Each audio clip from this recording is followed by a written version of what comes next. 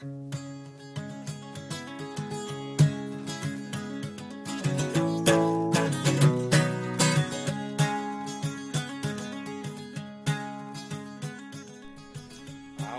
is a podcast entitled What We Will Abide.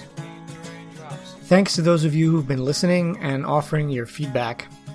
I really do appreciate it. I'm really interested in everything that everyone has to say about what I'm doing here since I'm so new at it and since I'm trying a bunch of different things. Really anything that anybody offers by way of response, criticism, or things that they like or things that they really don't like is really useful for me. So if you could go to samschindler.com, go to the podcast page. Each podcast has its own comments section and write whatever you want there. It's really, really useful for me. Alternatively, if you are perchance sitting in traffic and by the time you get home, you will completely forget the comment that you wanted to write, you can reach me on Twitter with the handle @SamSchindler43. In this episode, I cannot help but notice that we are slowly bearing down on the 15th anniversary of course, the September 11th attacks in the United States of America. If you were alive and conscious then, these events need absolutely no background and no introduction.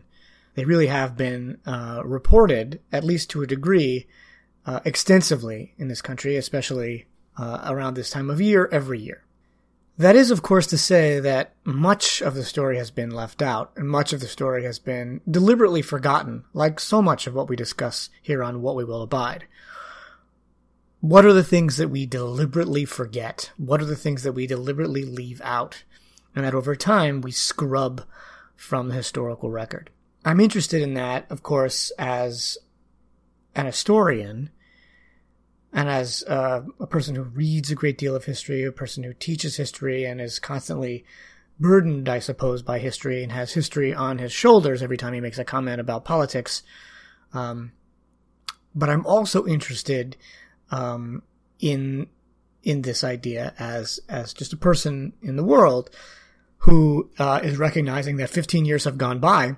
And even though at 26 I was a very different person then, in a lot of ways I've forgotten, maybe for good, maybe for bad, what I was like when I was 20, when I was 25, when I was 30. I seem like a very different person from what my memory is of what I was like then, as opposed to what I'm like now. In a lot of ways, in the same vein, the memories I have of September 11th, 2001 are very, very clear.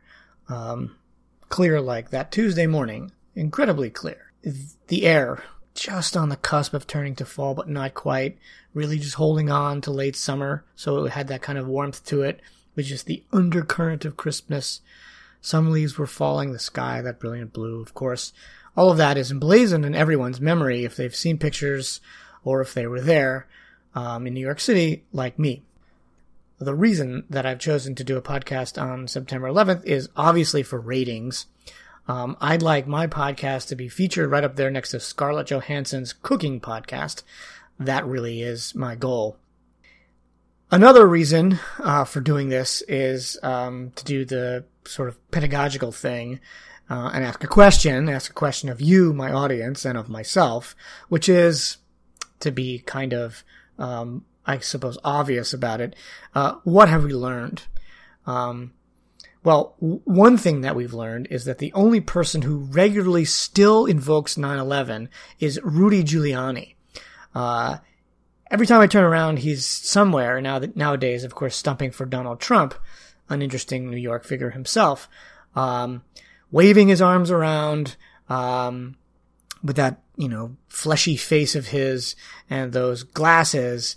And he's doing the same thing he did 10, 12, 15 years ago. Invoking fear, and reminding us how much danger there is out there, and there are enemies at our gates, ready to bash them in at any moment. He's been banging that drum for a decade and a half, and I wish somebody would tell him to stop. I suppose it's how he stays relevant, since he is, in a lot of ways, one of the least relevant men on the planet. I mean, if you really look at it, what he has to offer in terms of ideas and policy, utter garbage. But he gets up on the stage and he starts waving those arms and waggling that chin and talking about terrorists and talking about security and all of that. And it seems to rile people up in the same way that it did back 15 years ago. Now, I mean, okay, so I could sort of bash Rudy Giuliani in the head till the cows come home, but I bring him up for a particular reason.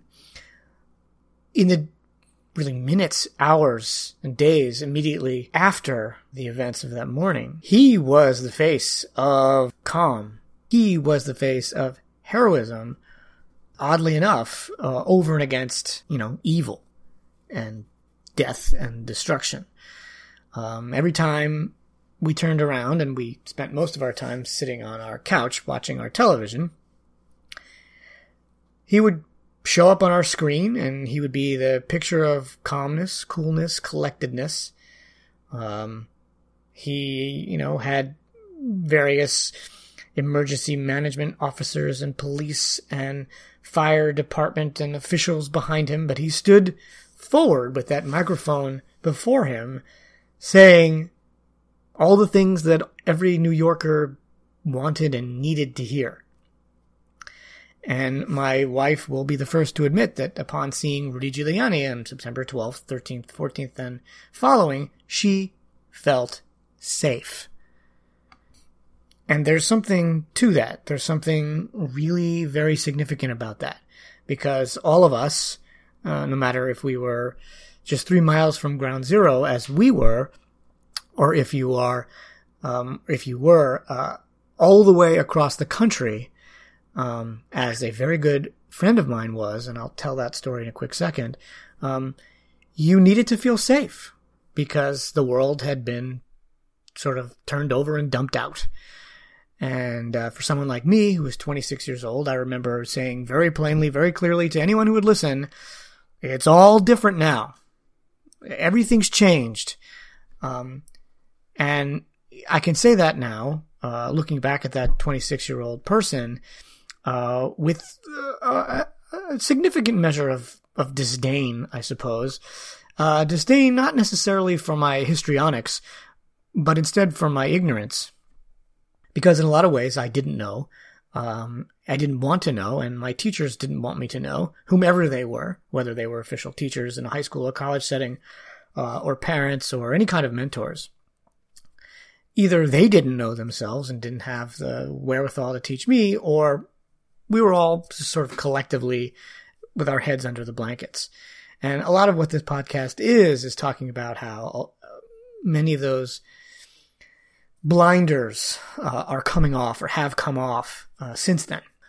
Before I get into further critique and commentary, a couple of stories. First, I'll tell the story of a friend of mine, whose name I won't mention, but I will say that he's gone on to become a pretty well-known author. He wrote a very, very good novel, and I'm proud of him, and I've known him for some time now, about 20 years. His story is near and dear to me because in a lot of ways, it's my story, but it's also different from my story.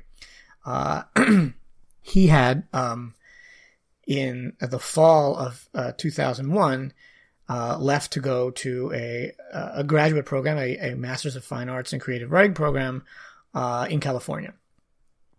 And I don't know exactly which day he left, but it was early September that he decided to drive across the country with a companion. And on September 11th at 5 o'clock in the morning, he was crossing the border from Nevada into California with the radio on. And he has told the story several times, and the emotion in his voice still wells up. And he says, 5 o'clock in the morning corresponded to 8 o'clock in the morning when things were just beginning to happen. And he said he was listening to the radio and he heard the events being broadcast. And after having driven 3,000 plus miles, the only thing he wanted to do was turn around and drive home to New York.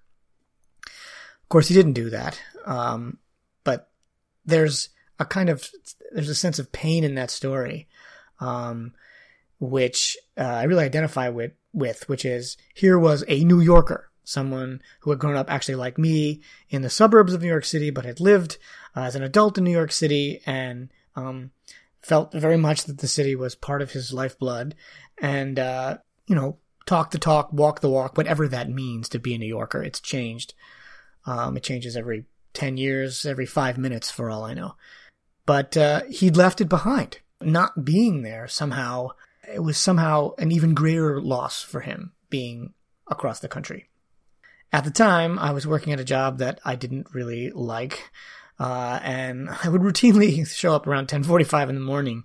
So I guess it was, I don't know, somewhere in the area of 9 a.m. when I'd gotten out of the shower. And I remember being pretty tired since actually the night before we'd gone out to a work event for my then girlfriend, now wife. So we gotten back late, and I was having a sluggish morning, to say the least. And I remember after getting out of the shower, just lying back on my bed and hearing the craziest sound. It was a huge crash. And I don't know what it sounded like. I had no frame of reference, so in my mind I thought somebody just smashed a van into a brick wall. That's the image that came to mind. Seconds later the phone rang and I went to pick it up, and then all these things started to happen at once. My girlfriend, who would later become my wife, had gone to vote. It was the day for mayoral primaries, speaking of Rudy Giuliani. I remember that Mark Green was running, and that was the beginning and the end of his political career that day. And she'd come back from voting, and we lived in a garden apartment, which actually is New Yorkese for you're living underground. And I was looking up at her feet in the window, and she was very confused. She had lost her keys. Something was amiss. The person on the other end of the line was actually her mother, and I couldn't understand why she was calling me at such an hour.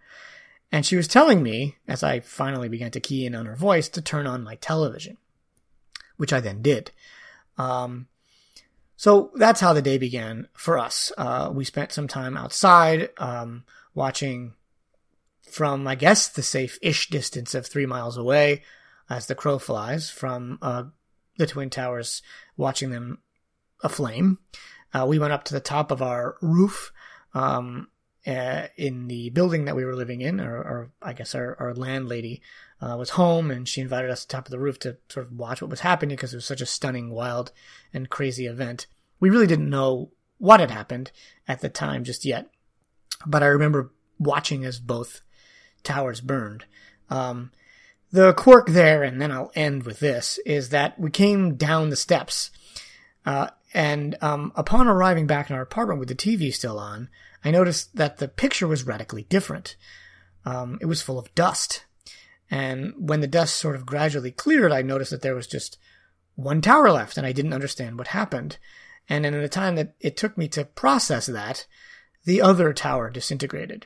So I missed watching, by a mere probably few seconds, the first tower collapse, at least watching it firsthand from my roof. You're probably thinking of your own story or the story of someone you know. And like I said, they're all alike, and they're all different. I'm actually less interested in the question, what have we learned? Because I don't actually think we've learned anything. I mean, individually we may have learned things. Like, as I said, for me, I learned what's really going on in the world. I learned what the United States has wrought in the Middle East, for example. I've learned about their relationships with dictatorships that they have propped up in Saudi Arabia, in Egypt, and elsewhere. I've learned about human rights abuses. I've learned about the history of Western influence in places like Lebanon and Syria, certainly Israel and Palestine, Iraq, Iran, Afghanistan, and so on. But there's another simpler question that very few people were asking that day. They were asking lots of questions, all over TV, radio, internet, such as it was back in 2001. People are asking, what happened? They were asking, how did it happen? How did 19 hijackers, 15 of whom were Saudi, how do they get these planes? How do they have this idea? How did they perpetrate this crime? But nobody was asking the question, why? That question was absent from all TV broadcasts, from all news commentary, from almost everything in print. There was one intrepid journalist whom you probably heard of. His name is Robert Fisk.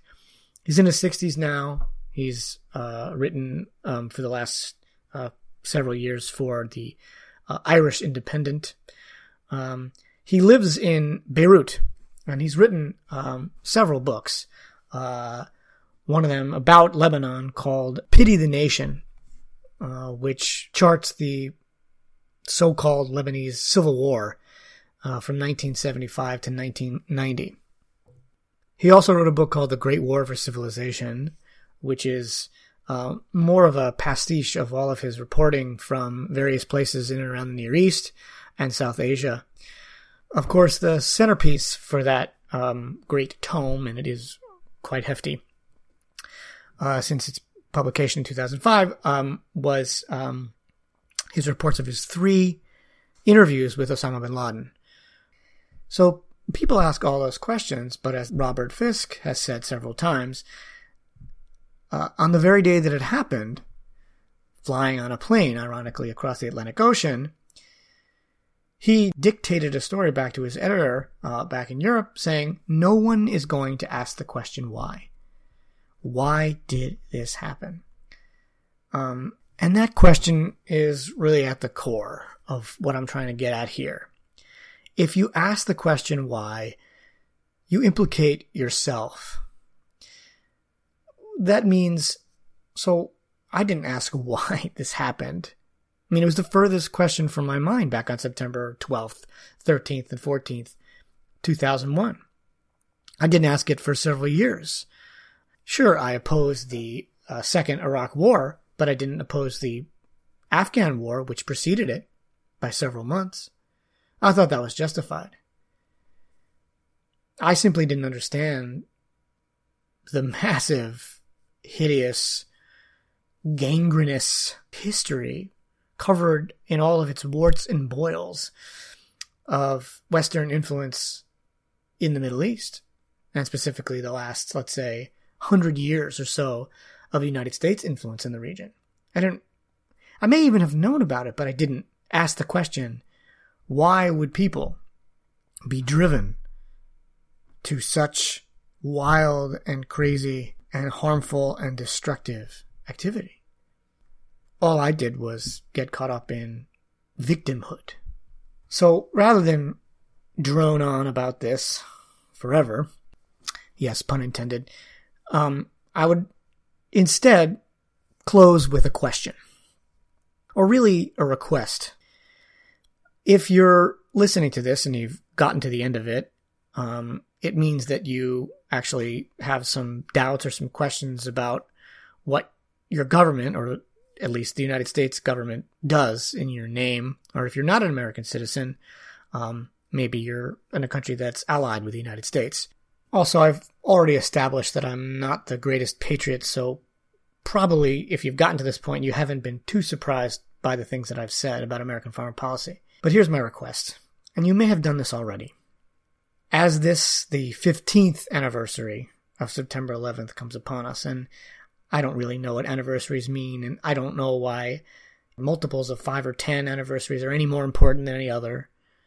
But as this one comes upon us, my request, not for me, but for you, that is to say, I'm not asking for myself, I'm just asking, is that at least for a little while on that day, you ask yourself, why did this happen?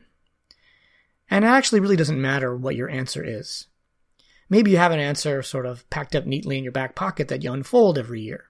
Maybe you'll be compelled to do some outside research. Read a book. Listen to a podcast. I don't know.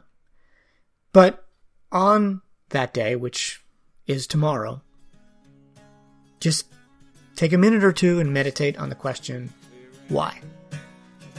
Thanks again for listening to this episode of What We Will Abide. More to come. Original music is by Morning Stillness. The song is called Black Vulture. I am the black vulture, feel this form, find my place at last. I rise with the thermals underneath and the cold at my back.